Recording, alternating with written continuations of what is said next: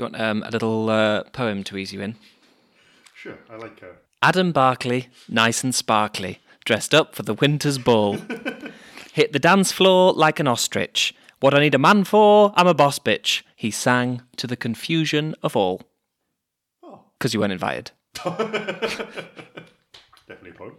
Has all of the correct ingredients to be the definition of a poem. Well, it rhymed, had an ostrich in. You have to have an ostrich. Chief poem qualification. Do you want a noir/hard-boiled quiz? Oh yes, please. I've never wanted anything more. Well, I thought instead of a traditional quiz with like answers, you could just solve a crime.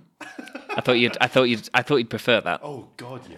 So here's a bit of mood. I've been training for this my entire life. Well, I'm hoping this will be an excuse to use some of those kind of radio play sound effects that we've been talking about for a while. Before we go into this, I'm going to admit an embarrassing secret. Yeah.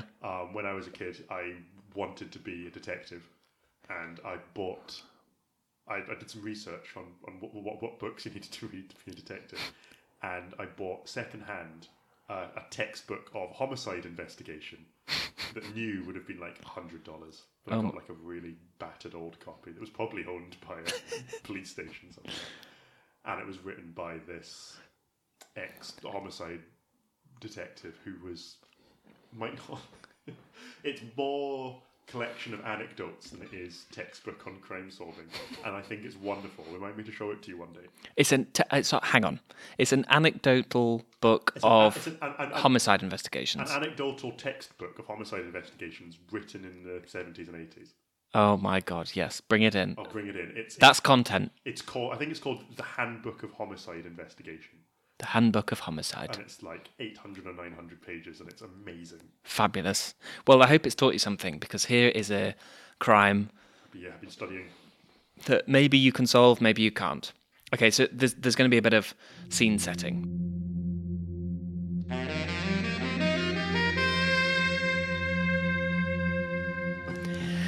It is a cold November night, middle of nowhere in a goddamn good-for-nothing old town. The sick light of a bloodshot moon makes your 57 Speedster look jaundiced. To your right, a run-down row of shop windows has been boarded up, or more likely, gagged. To your left, the blackness of the desert. You can just make out the silhouettes of a few cactuses backing off with their hands in the air. They don't want no trouble, Cabron. In the street lies the crumpled body of Chipcake Fingerbottom, twitching, stained, and dead, like the first draft in a waste paper basket. You recognise the deceased with a shiver in your fundament. A small-time crook, a thief so petty he would steal a stuffed ferret's eyelash just if a taxidermist beat him at cards. As a coyote yowls mournfully from the desert, a tumbleweed crosses the road, avoiding eye contact. Where's he been, you wonder? And what did he say to that coyote? On the street corner, an old blues man teases fruit from his saxophone, and suddenly your head is full of late-night speakeasies and liquor-shelved skylines. Until a shape moves on the roof. Sniper, you think. And like a cat, you duck and do forward rolls into cover. You crouch behind the wheel arch of your Speedster, yellow eyes glinting in the night like the last two drops at the bottom of a custard well. From this position, you assess the scene as best as you can. Chipcake isn't even cold. His soul ain't high enough to ride the Big Dipper. From professional experience, you can tell he was shot facing the desert, with his back turned to his assailant, who had approached him from the street side. The old blues man keeps on playing his sax, sitting down on the curb with his knees up like a dirty old frog. Who shot Chipcake Fingerbottom?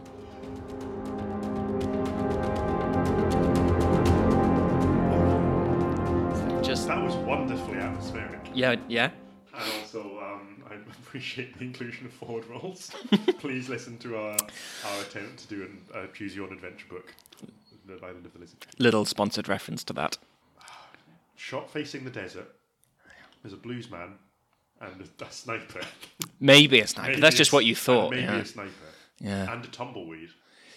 Yeah, suspicious acting, Suspicious tumbleweed. Yeah. I hate to profile, but Sometimes you is have to, responsible you have for- to make these kind of awkward decisions being a detective. are there any other clues available to me, or is that short story all I've got? That's the whole thing, yeah. You can verify a few things if you want. But... Okay, tell me about the blues man again. Tell me about his saxophone. Well, all we know is that he's playing his sax. He seems pretty calm. He sits down on the curb with his knees up, Like a dirty frog. like a dirty old frog. But he's looking pretty casual at this point. He's not looking worried. He's certainly not portraying any outward signs of guilt. Oh, it was me, wasn't it? I shot him. Did I do it? I mean, are you going to really turn the gun on yourself in this sense? Moving shape on the roof. Jazzman. Me. Or you? Do I'm going to accuse Jazzman. you want to hear the answer?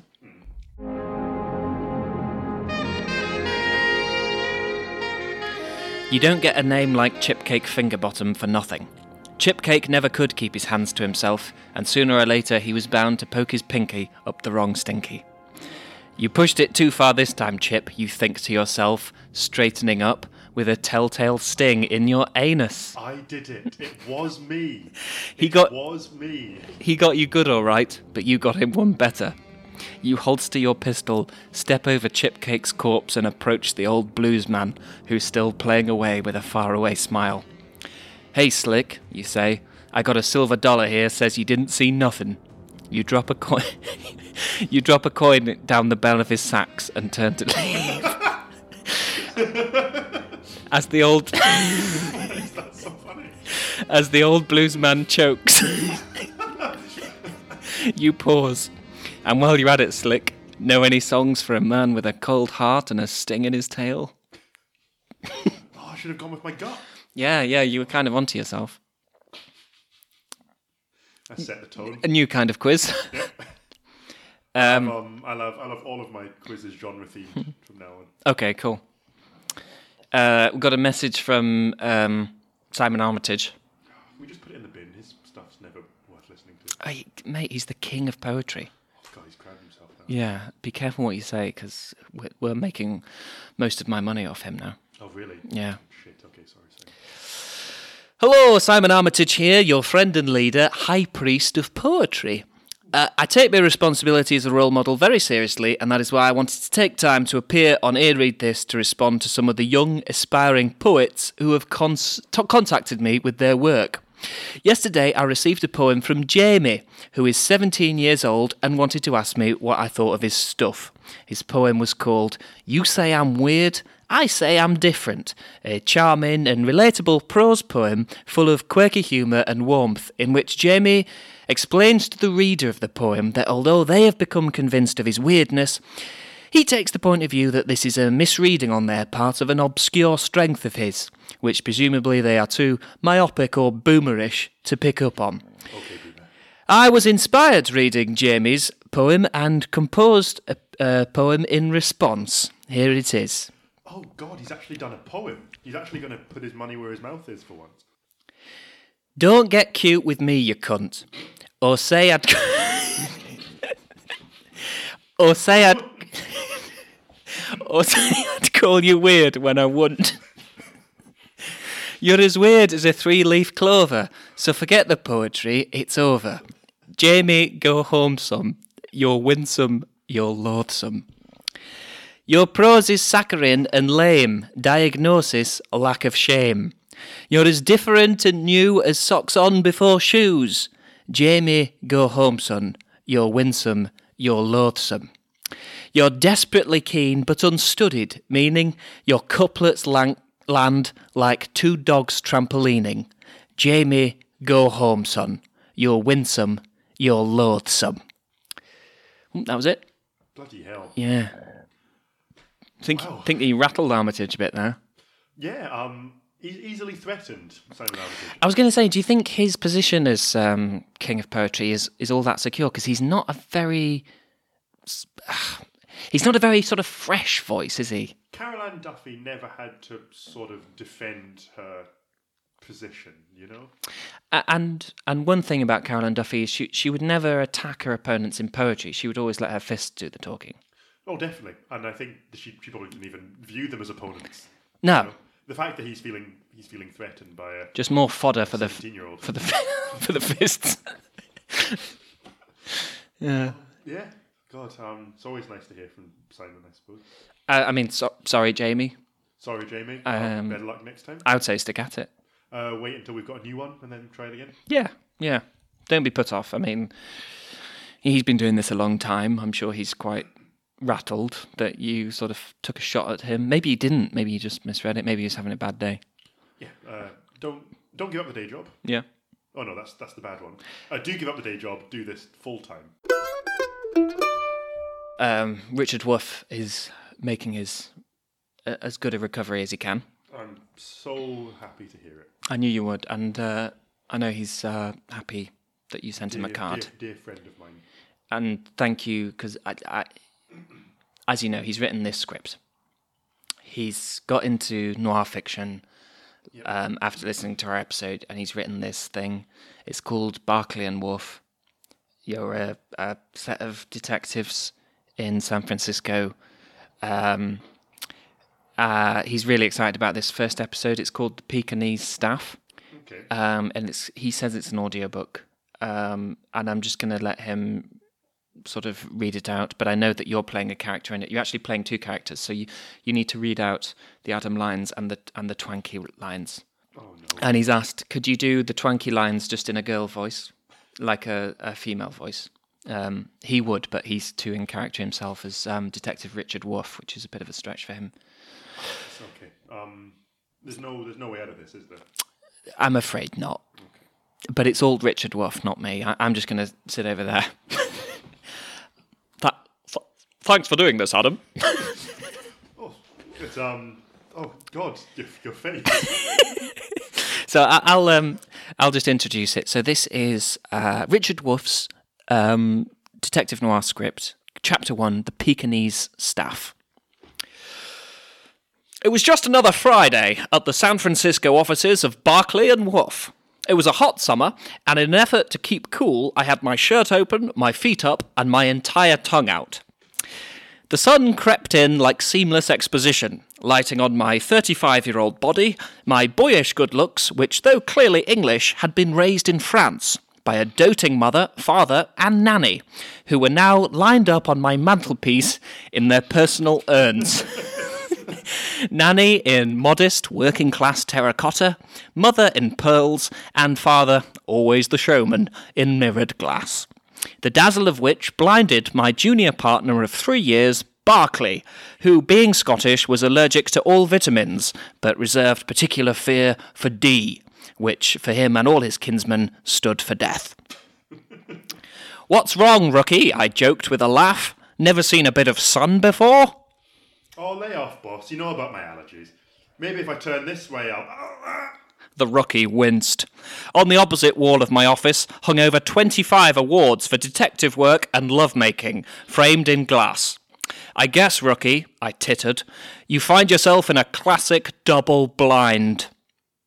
And as he yelled in pain but also laughed at the joke, I roared as only a man with his entire tongue sticking out can roar. In case you're wondering about why I had my tongue out, it's because I had a horrible taste in my mouth and was just trying to air the place. Gee, boss, any chance you could lay off polishing those awards? Or at least lay off winning so damn many? No can do, Rocky. When clients walk in here, the detective awards impress them, and the love-making ones are just totally out of my hands. It's an independent body of deeply and consensually satisfied women who want to give credit where credit is due. Even this one? Best solo act? But at that moment, in walked a fruity dame with high heels and low-cut morals. Gee, what a dame. Long, chestnut-coloured legs, swinging hips, and cleavage like the back of the biggest, softest sofa in the planet.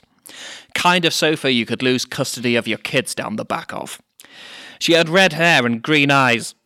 Like me, she had her whole tongue sticking out and had completed the look by lodging a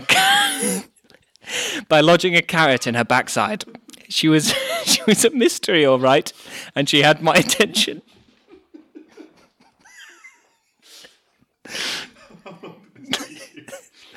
I I don't know.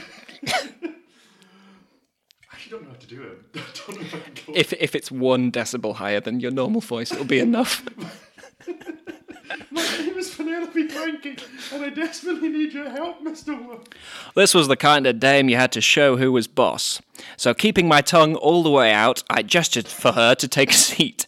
She blushed, her fingers fluttering apologetically toward the carrot. But please, Mr. Wolf. Sit down, Miss Twanky, or I won't hear another word. Come on now, boss. Can't you see she's... Shut it, Rocky. Slowly, blushing, she took a seat in front of me. Her eyebrows quivered and her whole tongue shook as she lowered herself into the chair. It's good for your eyesight, I growled. Now state your business. Well, thing is, Mr. Wolf, Mr. Barkley, I hear you two are the best in town, and my problem is of the delicate kind. You got any more details, miss? Oh, darn it, Rex, why'd you have to do it? I'm sorry, detectives, I'm just overcome, I guess. Are you?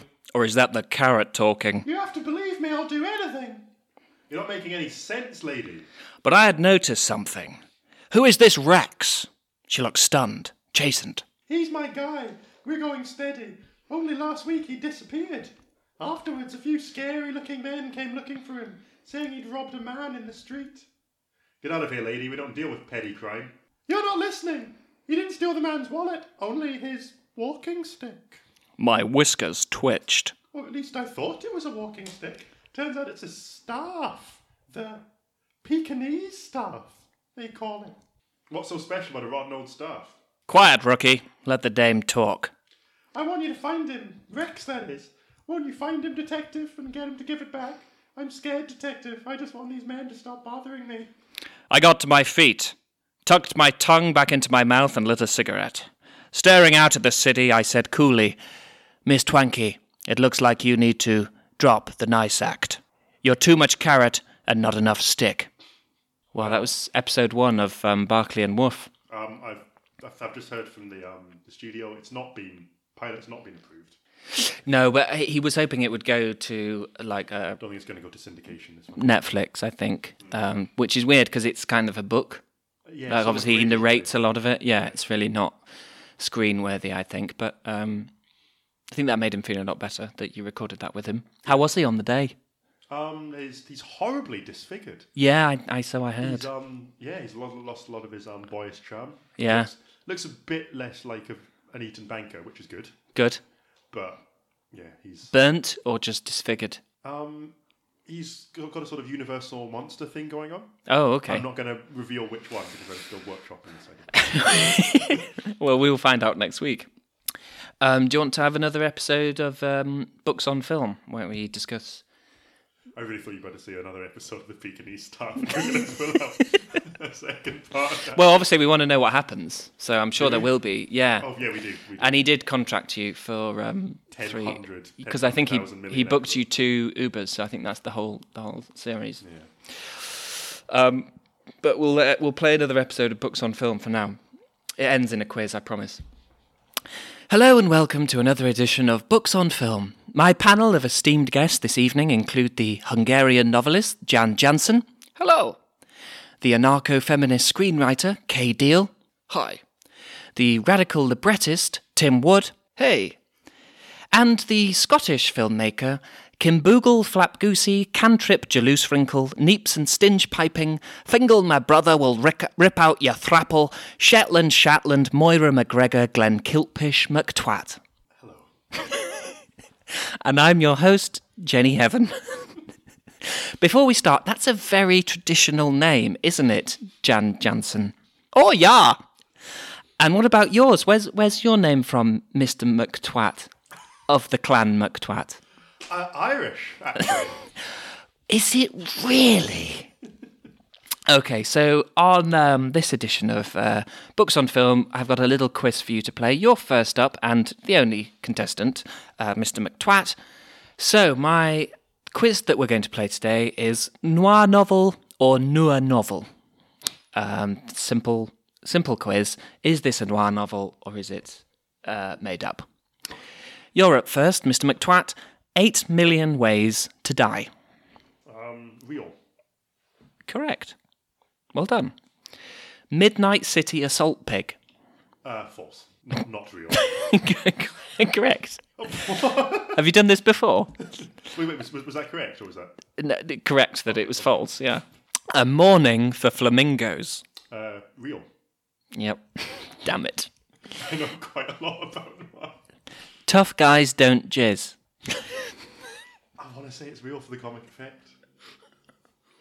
It's false. It's false. And finally, Pulp Fungal. True. It's false. Well done. That was a good round. And once again, Books on Film is only a ruse to say a ridiculous Scottish name. So there's no follow-up whatsoever, unless you have something you want to say about Books on Film. No, we've been told to cease and desist because someone else has done it. So therefore, nobody else is allowed to do it. Yeah, we can't talk about the Maltese Falcon any more than we already did. We're not allowed to talk about movie adaptations. That's why we've had to make up so much ridiculous peripheral content about noir. We've had a cease and desist notice. Yeah. Another podcast that does books to film, Exactly. and they've said, "Stop it! You're making us look bad because you're significantly better than us." Yeah. I mean, we haven't even had a cease and desist notice. We just got scared that we might do. But that's about it. Unless there's any book news or personal book news, anything you've been reading. They started making them with paper. They've started what? They started making them with paper books. Fucking hipsters. It's crazy, isn't it? Yeah. I mean, It'll never take off. it'll never take off. I mean, Novels go into your ears. they go directly into your ears and Yeah. into your eyes off my illuminated screen. Read by podcast hosts such as Adam Barkley and correspondents like Richard Wolff. Like the great audiobook coming out soon, The Pekingese Staff, which is only the 800 first, parts. the first adventure of Barkley and Wolff. I'm promised there are hundreds more. Oh, I cannot wait. Yeah. So look out for those. Yeah, books are still books. Books are still books. In this uncertain world, books are still books.